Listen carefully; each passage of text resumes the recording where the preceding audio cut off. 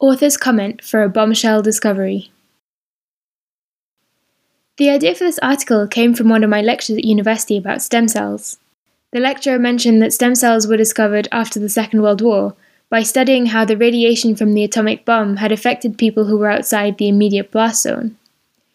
The idea that such a horrifying act of war had prompted the discovery of this fundamental aspect of biology has stuck with me ever since.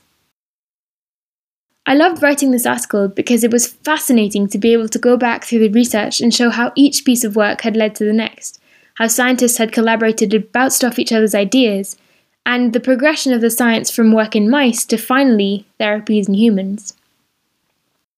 There was an additional aspect of this research that I wasn't able to include in the final print article, and I'd like to tell you about it now. Atomic bombs are truly pernicious weapons. The ionizing radiation from an atomic bomb carries enough energy to break molecular bonds within a cell. And when an organism is exposed to radiation, this energy damages molecules in the cells randomly, and in particular, it damages DNA. If the damage is major, then the cells die, causing acute radiation poisoning symptoms. But if the radiation is just low enough that the damage isn't lethal, then the cells survive but their DNA can be permanently damaged. If the radiation has affected genes that control cell division, then the cell could start to divide uncontrollably into a tumor.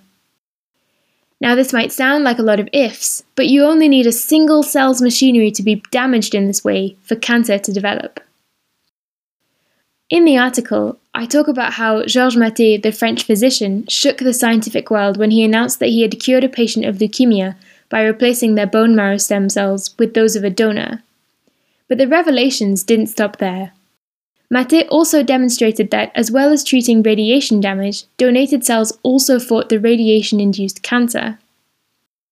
The way this works is that replacing a patient's bone marrow with that of a donor means that the patient will start to make immune cells from the donated stem cells. Those new immune cells have a different DNA to that of the patient, so they don't recognize the patient's cells and, on the contrary, start attacking them as foreign invaders, in the same way that they would attack a bacterial infection, for example. This can be beneficial, for example, when they destroy cancer cells. It can also be deadly when they start destroying healthy cells.